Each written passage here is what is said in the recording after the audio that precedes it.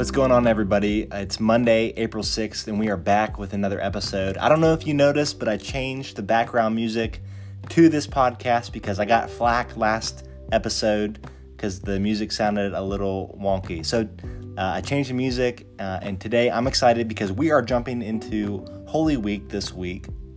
You know, Holy Week, the last week of Jesus' life before he's crucified and buried. And what I want to do on the next several podcast episodes is kind of jump into a series of reflection pieces for us that I think contain some important notes for how we are to think about what it is that we're doing in our life groups to pursue discipleship. And I'm excited about that. What I want to do over the next couple weeks is look at Jesus' crucifixion. That's what we're going to talk about today. His resurrection, the 40 days following his resurrection, his ascension, and then Pentecost, and what those different events that we see kind of play out in the final days of Christ and into the birth of the early church, and what those have to teach us about Christ and discipleship and following him. So I'm excited about that. Here we go. So I recently watched a Terrence Malick film called A Hidden Life, which depicts the life of a guy named Franz Jägerstätter, who was an Austrian peasant and devout Catholic. He was executed by the German army during World War II, but I absolutely loved this film. It's probably one of my favorite films I've ever seen in my life. I give it a 9 out of 10. The videography was amazing. The subject matter was awesome. The acting I thought was great. It was just so good. So I would highly recommend, if you've got time on your hands, rent it via YouTube or wherever you rent your online movies. You can get it. It's like $3.99. It's totally worth it. Not something I don't know that the whole family would enjoy. It's because it's more of a drama. It's kind of slow, but it's a good story. But yeah, would wholeheartedly recommend. The film, it begins by showcasing the life of Franz and his wife Fanny. They're simple folk who they make their living working the land. They cut and gather hay. They farm. They raise their 3 daughters on their farmland. And the story kind of kicks off. And there's not a whole lot of spoilers, but you'll still love the movie even with what I tell you. So, Franz Jägerstätter was known in his community as being a man of principle, honesty, a man dedicated to his family, to his faith. But there comes this point in the film where Franz has a decision to make. His small rural community they're allegiant to Hitler. They swear fealty to Hitler. And so he's got to decide for himself and for his family if they too will swear allegiance and support the Nazis. And Jägerstätter, he's receiving pressure kind of from all sides, from the townspeople, from the town mayor, from his bishop, to swear the oath to Hitler because they don't want any hardship on their community. And to them, it just makes logical sense. Just swear the oath, do your duty to the fatherland. If the German army calls you up, work for the German army, do what they tell you to do, lest you bring hardship on yourself or your family. And in the midst of that struggle, which the movie kind of depicts that struggle, he's trying to decide, okay, what is the right thing to do here? Because my conscience tells me to not swear fealty to Hitler. My conscience tells me not to fight in this war. My conscience tells me not to especially fight in the war on the side of the Germans. And so he's kind of struggling with what to do, what is right, what is wise, what his duty bids him to do. And he ends up talking, there's this point in the movie, he ends up talking to this painter. And this painter, the painter works at the church, and he's been tasked by the church to paint paintings of Jesus. And Franz gets into this conversation with him about how he depicts Jesus in his paintings. And the artist kind of has an interesting couple of moments in the movie because he's talking about there's like 2 Jesuses that he knows to paint. And he only ever paints one of the Jesuses. And he says this, quote, he says, "Christ's life is a demand. Nobody ever wants to be reminded of that. So I paint their comfortable Christ with a halo over his head. Because how can I show what I haven't lived? Someday I might have the courage to venture there, but not yet. But someday I'll paint the true Christ." And it seems like from that moment on, Franz has within him a newfound resolve to paint the true Christ with his very own life, the Christ of self-denial, the Christ of suffering love, and the Christ of sacrifice, the Christ of the cross. Which I found that little segment interesting in the movie because if we have our vision of Jesus wrong, then that's going to kind of change the vision of our discipleship. I mean, how can it not, right? Like, if we're disciples under some sort of version of Jesus that we kind of sentimentalize and fit into the landscape of our culture, the way our culture normally operates, then yeah, if we're his disciples, we're going to follow that way. But Jesus he himself pursued the way of self-denial, pursued the path of suffering love, pursued the path of sacrifice, and the path that ultimately led him to the cross. And Jägerstatter understood that. He found himself in prison because of his not wanting to compromise his integrity. He undertook the suffering of intense loneliness while quarantined in prison. So he knows what that's like. He undertook the suffering of knowing his wife and 3 daughters were being ostracized by their community because of his decision. And eventually it led him to suffer his own death by guillotine. Now, why do I share that with you? I share that because in the age of COVID-19 and in a week where maybe we're a little more in tune to Jesus and his death, I think one of the most fundamental aspects of Christianity and Christian discipleship is getting our picture of Jesus right and then following in line with that picture of Jesus. And the picture of Jesus, the picture of God that is most clear is Jesus on the cross. The author of Hebrews writes at the beginning of his book, he says, long ago, at many times in many ways, our fathers spoke. God spoke to our fathers by the prophets, but in these last days, he has spoken to us by his Son. It's Jesus that really reveals who God is, what God is like. And the Jesus that we see all throughout the Gospels is this Jesus who consistently, intentionally pursues the well-being of others. And so, the cross, kind of the penultimate example of his pursuit of others, right? I mean, for somebody to go to their own death and to die in the manner that he did, I mean, that is love. Love meaning to will the good of another. But the cross has become a symbol where we kind of use it sentimentally in songs. It's become a piece of fashionable jewelry that people like to wear, which would have been deemed like insane to early Christians. It would be like us today putting an electric chair on our wall, hanging that on our wall. But I'm not ragging on that. I'm just saying. But for Christians, however, the cross it was more than just a song. It was more than just a symbol to hang on the wall. For Christians, the cross was primarily a way of life. That's what Jesus kind of tries to get across to his disciples in that so-famous verse where he says to his disciples, whoever wants to be my disciple must deny themselves and take up their cross and follow me. See, Jesus' death wasn't just the means by which we're saved. For Christians, the cross is the means by which we are to live. Scholars call this cruciformity. Cruciformity, kind of the word meaning to be conformed to the cross. I love what Dietrich Bonhoeffer says about this. He says that the cross is laid on every Christian.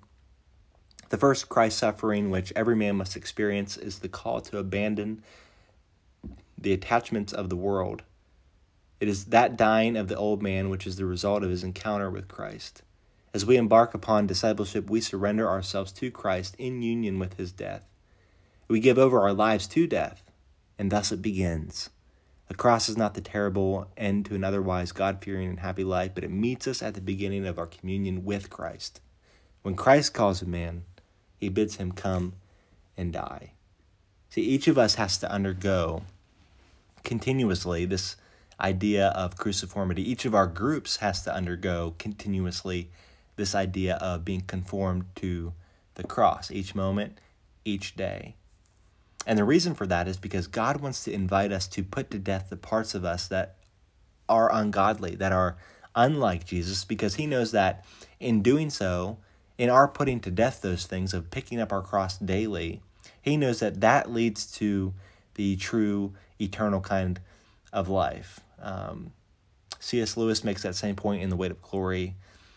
He says that the New Testament has lots to say about self-denial, but not self-denial as an end in itself. He says we are told to deny ourselves and take up our crosses in order that we might follow Christ. And in nearly every description of what we shall ultimately find, if we do so, contains an appeal to desire. So what Lewis is noting there is that whenever we talk about self-denial, it's not self-denial for its own sake, but it's self-denial in the pursuit of something greater. He goes on to say this. He says, indeed, if we consider the unblushing promises of reward and the staggering nature of the rewards promised to us in the Gospels, it would seem that our Lord finds our desires not too strong, but too weak. We are half-hearted creatures fooling about with drink and sex and ambition when infinite joy is offered us. Like an ignorant child who wants to go on making mud pies in the slum because he cannot imagine what is meant by the offer of a holiday at the sea. Lewis writes, we are far too easily pleased. And Jesus makes this so clear when he says to his disciples, after declaring that his disciples are the ones who would take up their cross and follow him, by saying that for whoever wants to save their life, they've got to lose it. But whoever loses their life for me will find it. Christian spirituality and Christian discipleship are made up of letting go and instead redirecting our desires towards a new end, towards God and his kingdom. And I think Franz Jägerstätter understood that. He put to death self-aggrandizement. He had to put to death his future plans and hopes, his desire to have a future with his family. And he had to put to death his own propensity for self-preservation and service for a higher, nobler good, that being his faithfulness to God. And, throughout the movie, people tried to rationalize him out of his thinking over and over again. He went to the church, and the priests tried to get him to stop thinking what he was thinking. His own mom tried to get him to not go through with what he was thinking. The German officers, so on and so forth. They'd say things like, Franz, by you making this, are you judging us? Like, are you saying that we're vile and evil? And that you're right? What makes you right? Or they'd say things like, Franz, what good will your one life do? What difference will it make for you to reject swearing fealty to Hitler? What good is that going to do? You're just going to bring hardship on yourself and hardship on your family. Which leads to the next thing that they would say. They say, Franz, you're putting the long-term well-being of your family at risk by doing this. Or they'd say, Franz, you don't actually have to mean what you say. When you swear the oath, it's just words, Franz. And so on and so on. But again, Franz understood Jesus' words when Christ said that as a disciple, you've got to pick up your cross daily and follow him. But he also understood Jesus' words where Jesus said, for whoever wants to save their life will lose it, but whoever loses their life for me will find it. And like I said, Franz did lose his life. He was beheaded during World War II, but ultimately was vindicated. He was beatified by the Catholic Church several years ago, which may not mean much to us Protestants today, but we can just suffice it to say that his actions were justified. Beautiful movie. I absolutely loved it. I think you would, even though I just kind of spelled out what the movie's about right there, the movie's like 2.5 hours long, so I obviously did not hit on everything in it, so would 10 out of 10 recommend. But all that sounds nice, right? Like, I think that we would probably all be in agreement about, yeah, we should take up our cross daily. Yeah, we should follow Jesus. Yeah. But what's that look like on the ground? I'm hoping to spend the last couple of minutes that I have in this episode, and then even the first couple of minutes in next week's episode to talk a little bit more about that. But I just want to talk briefly about 3 dimensions as we wrap up today that cruciformity has, and then kind of a bonus 4th edition that's not really a bonus because it's integral to it all. But the first 3 is, I think that with cruciformity, there's an inward cruciformity where we put to death the ungodly desires that reside within us. Things like anger, resentment, greed, ego, pride, impatience, lust, so on and so forth. That's the first one. I also think that there's backwards cruciformity that needs to happen, where we put to death some idealized version of our past that we cling to. Maybe it's what culture used to be like, back in the good old days. Like that's a kind of, we cling to the past in that regard. Or we cling to our own youthfulness, never kind of living in the reality of our aging. I know people do that. We cling to past relationships or past jobs or past experiences, just whatever it is in the past. Sometimes we have to put the past to death.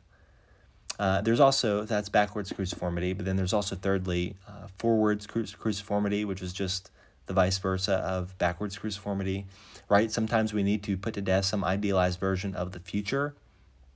That's, that future that is only in accordance with our own wills, dreams, wants, and hopes, and instead ask God to lead us so that we can then follow accordingly. James, in the book of James, writes about that so well. I don't have time to get into it today, but he says, today or tomorrow, people say this, today or tomorrow we'll go to this city or that city, spend a year there, carry on business, make money. But James writes, why? You don't even know what will happen tomorrow. You don't know what tomorrow will bring. What is your life? You're a mist that appears for a little while and then vanishes. Instead, you ought to say, if it is the Lord's will, we will live and do this or that.